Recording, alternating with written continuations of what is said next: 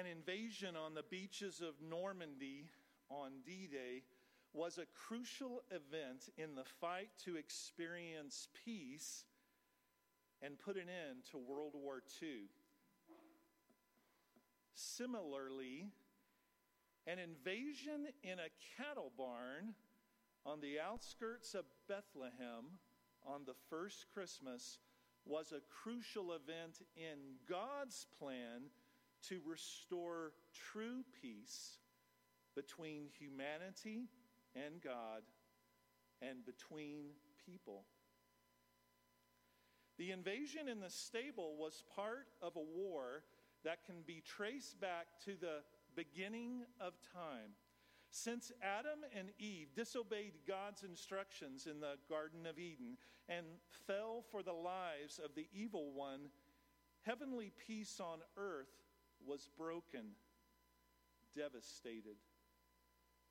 The initial peace-shattering shot was fired at the first bites, or as the first bites were taken of the forbidden fruit. Adam and Eve joined ranks with Satan to declare war upon God. Like the thief that he is, the serpent came to steal, kill, and destroy the peace God had designed for Adam and Eve to enjoy with their Creator. The first couple's choice to sin launched a war that ended life as they had originally experienced it. Now, only God could make a way to rescue humanity from its war-torn existence and restore peace through a Savior. Throughout the Bible, there are some 400 direct references to peace, not to mention a volume of indirect allusions. While there are various words in the original languages of the Bible that refer to peace, the deepest roots stem back to the word shalom. Shalom, at its core, means to be whole or complete. To this day, Jews around the world use the term shalom as a greeting. But this simple-sounding word means much more than experiencing calmness. It suggests a state of fullness and perfection, overflowing inner and outer joy and peaceful serenity. Shalom literally means God's highest and most complete good be upon you and all associated with you. While divine plans to restore peace were in the works since the garden, the moment for heaven to launch the long-awaited mission of the Messiah to deal with sin and restore peace with God was targeted on one holy night in Bethlehem. The birth announcement that night was blared out in the fields by heavenly warriors to lowly shepherds. In Luke 2, 8-14, we read, "In the same region, shepherds were staying in the fields and keeping watch at night over their flock. Then an angel of the Lord stood before them, and the glory of the Lord shone around them, and they were terrified. But the angel said to them, 'Don't be afraid. For look, I proclaim to you good news of great joy that will be for all the people. Today in the city of David, a Savior was born for you, who is the Messiah, the Lord. This will be a sign for you. You will find a baby wrapped tightly in cloth and lying in a manger.' Suddenly, there was a multitude of the heavenly host with the angel, praising God and saying, 'Glory to God in the highest heaven, and peace on earth to people he favors.'" The reason a Savior was born on that day in the city of David was that something or someone needed saving. We were the ones who needed saving and deliverance because shalom had been lost through sin and Satan's schemes. John writes in clear terms why Jesus came into the world. He says this, You know that he," talking about Jesus, "was revealed so that he might take away sins. And there is no sin in him. Everyone who remains in him does not sin. Everyone who sins has not seen him or known him. Children, let no one deceive you. The one who does what is right is righteous, just as he, Jesus, is righteous. The one who commits sin is of the devil, for the devil has sinned from the beginning. The Son of God was revealed for this purpose, to destroy the devil's works." You know, it doesn't take a rocket scientist to identify the works of the devil that impact all of our lives. Those works include addictions that lead to the breakup of families, hatred that fuels tensions among people of different worldviews, racism that leads to isolation, mistrust, discrimination, and injustice, violence that escalates to a range of harm from mass shootings to suicide, greed that leads to lies, that leads to crime and corruption, that leads to attempted cover-ups, abuse that leaves people with external and internal scars, sickness and disease leading to death that was never part of the original creation of God, fear, shame, and darkness that snuff out any light leading to peace. These works of the devil and many other examples we could cite are why Jesus came from heaven to earth. Jesus was born on purpose for a purpose. The purpose of Christmas was to lead to Easter, where the perfect Son of God would finish a holy war on the devil and destroy all of his evil works, works that rob people of peace with one another and with God. Sin is the source of every conflict on earth.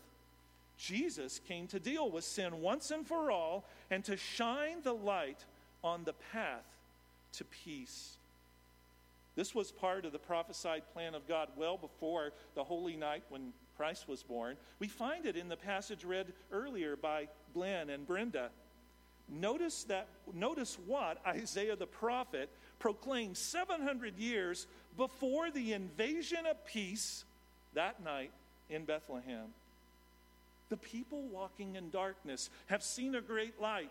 On those living in the land of deep darkness, a light has dawned. For to us a child is born. To us a son is given, and the government will be on his shoulders. And he will be called Wonderful Counselor, Mighty God, Everlasting Father, Prince of Peace. Of the greatness of his government and peace there will be no end. The Prince of Peace is the one who brings hope to those who have been living in exile from peace. A peace we were created to know and experience within a right relationship with God and each other. Isaiah goes on to share how this Prince of Peace would restore peace. He says, "But he," speaking of Jesus, "was pierced because of our rebellion, crushed because of our iniquities. Punishment for our peace was on him, and we are healed by his wounds." Jesus restored peace by dying for us. Romans 5:1 says, "Therefore, since we have been made right in God's sight by faith, we have peace with God because of what Jesus Christ, our Lord, has done for us." The cross is where the shalom lost in the garden was restored. On the cross, our Savior made a way for peace to be experienced again in the most complete and whole sense of the word. The word Savior is the word soter in the original language. This word can be translated deliverer or preserver. These words describe what Jesus came to do on his invasion that night in the cattle barn. He came to deliver people, to deliver us from the works of the devil, and to preserve the peace of God so that God's kingdom might be experienced on earth as it is in heaven. The Prince of Peace came to show and walk the path to peace.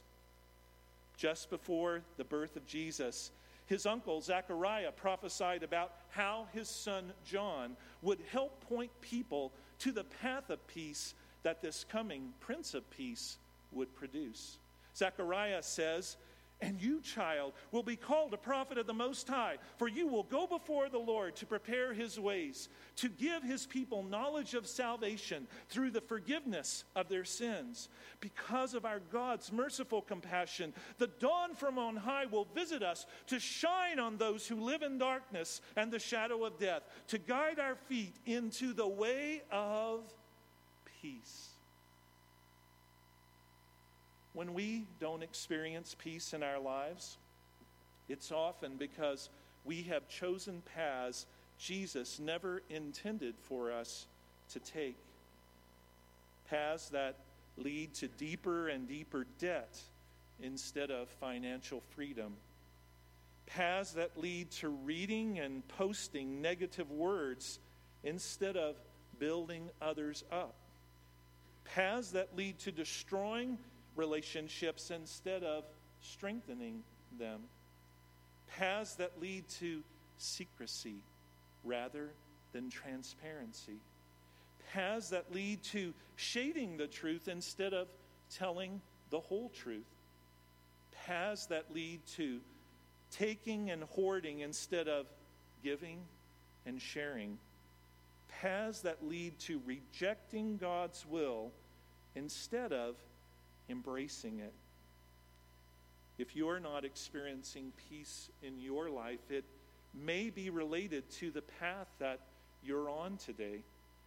Sometimes we find ourselves on dark paths due to our own deliberate and rebellious choices. At other times, the treacherous paths are ones we never intended to take, but almost imperceptibly, we allowed ourselves to drift onto them by not intentionally choosing God's paths. Either way, any path that is not God's path contains only illusions of peace. In the end, these paths lead only to death. God's path of peace leads from the manger to the cross. Jesus lived a perfect and sinless life in order to fire that final shot that would destroy all the works of the devil as he became the perfect and sinless sacrifice. The Apostle Paul writes about how Jesus' death provided peace for us in a new relationship with God. Paul says, "But now you have been united with Christ Jesus. Once you were far away from God, but now you have been brought near to him through the blood of Christ. For Christ himself has brought peace to us. He united Jews and Gentiles into one people when in his own body on the cross, he broke down the wall of hostility that separated us. He brought this good news of peace to you Gentiles who were far away from him, and peace to the Jews who were near." What Jesus did on the cross was to fulfill the purpose of why he was born in the first place. He came to restore shalom and make a path to peace for us to walk down as we follow him. When Jesus said, "Blessed are the peacemakers, for they will be called sons of God," he had in mind people who actively pursue right and restored relationships with others. The true peacemakers Jesus spoke of are those who seek God's highest good in the lives of others. Jesus offered his sinless life on the cross to make clear the path of peace because he wanted God's highest good to be possible for all people for all time. Don Richardson was a Canadian missionary in the 1960s to a cannibalistic headhunting tribe in western New Guinea known as the Sawi. The Sawi villages lived in constant, fierce fighting among themselves. Richardson was stymied in sharing the good news of Jesus. Why? Because Sawi culture treated treachery, revenge, and murder as highly esteemed. When they heard the Easter story, they thought that Judas, not Jesus, was the hero. Imagine trying to bring the message of Jesus to a people who had that type of paradigm. But a huge breakthrough came one day when Richardson learned that the Sawi had a legendary custom. The custom was that if one village gave a baby boy to another village, peace would prevail between the two villages as long as the child lived. The infant was called a peace child. The peace child was offered at great price. A peace child required a father and mother to give up their son to secure peace for those they loved. The light bulb turned on for Richardson when he learned of the custom. He explained to the Sawis that Jesus was God's divine peace child to humanity. Jesus is the gift that ends our hostility toward God and turns away God's wrath. Richardson explained that because Jesus lives forever, the peace he offers to us will never end. That analogy was the key that unlocked faith for the Sawis. In a miraculous working of the Holy Spirit, many of them believed in Christ. A strong church soon developed, and lasting peace, both spiritual and physical, came to the Sawis. What have you done with the peace child given for you? Have you received Jesus? Have you received God's gift of forgiveness and life that cost God his Son? If not, you can today. You do that by admitting your need for a Savior, by choosing to turn away from your sin, by believing that God sent Jesus to die on the cross for your sins and to be raised again from the dead 3 days later, and by personally receiving God's peace child for you. Today, you can receive the gift of peace God sent for you. At the end of our service, in just a bit, our prayer teams will be here at the front to talk with and pray for you. They can help you better understand how you can personally receive God's peace child today. This Advent and Christmas season, may we all experience the peace, the shalom of Christ. The shalom that was lost in the garden and restored on the cross. May we believe the good news of great joy heralded by the angels to the shepherds. For unto you is born this day a Savior, who is Christ the Lord. A Savior who has come to restore for us peace with God and peace with one another. Let's pray.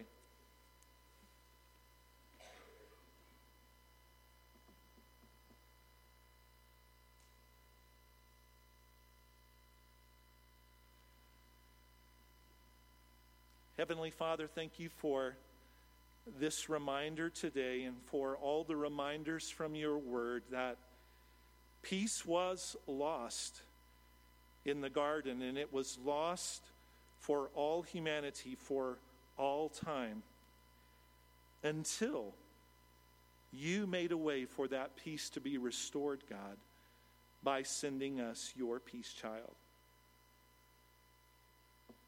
God, thank you that you paid the price to restore peace, to restore shalom, to bring your highest good to us now and for all eternity. We say thank you for your great, for your amazing, for your indescribable gift. Lord, I pray that whatever we may need to do with your gift today, that we would do it. For those who have never received it, I pray that this would be the day that they experience peace with you by receiving the gift of your Son. Lord, for those who have received your gift, may we cherish it. May we remember again today the cost of that gift and the love that caused you, God, to send your Son for us. And Lord, may we in turn extend that peace to those around us, both within the body of Christ and to those in our world, those who so desperately need to know the true and lasting and eternal peace that only your Son, Jesus, brings. We ask this, Jesus, in your name. Amen. In just a few moments, we're going to, through a symbolic act, remember the peace that God made possible for us through Jesus, through observing the ordinance of communion. I'm going to invite those who are serving communion to come forward right now.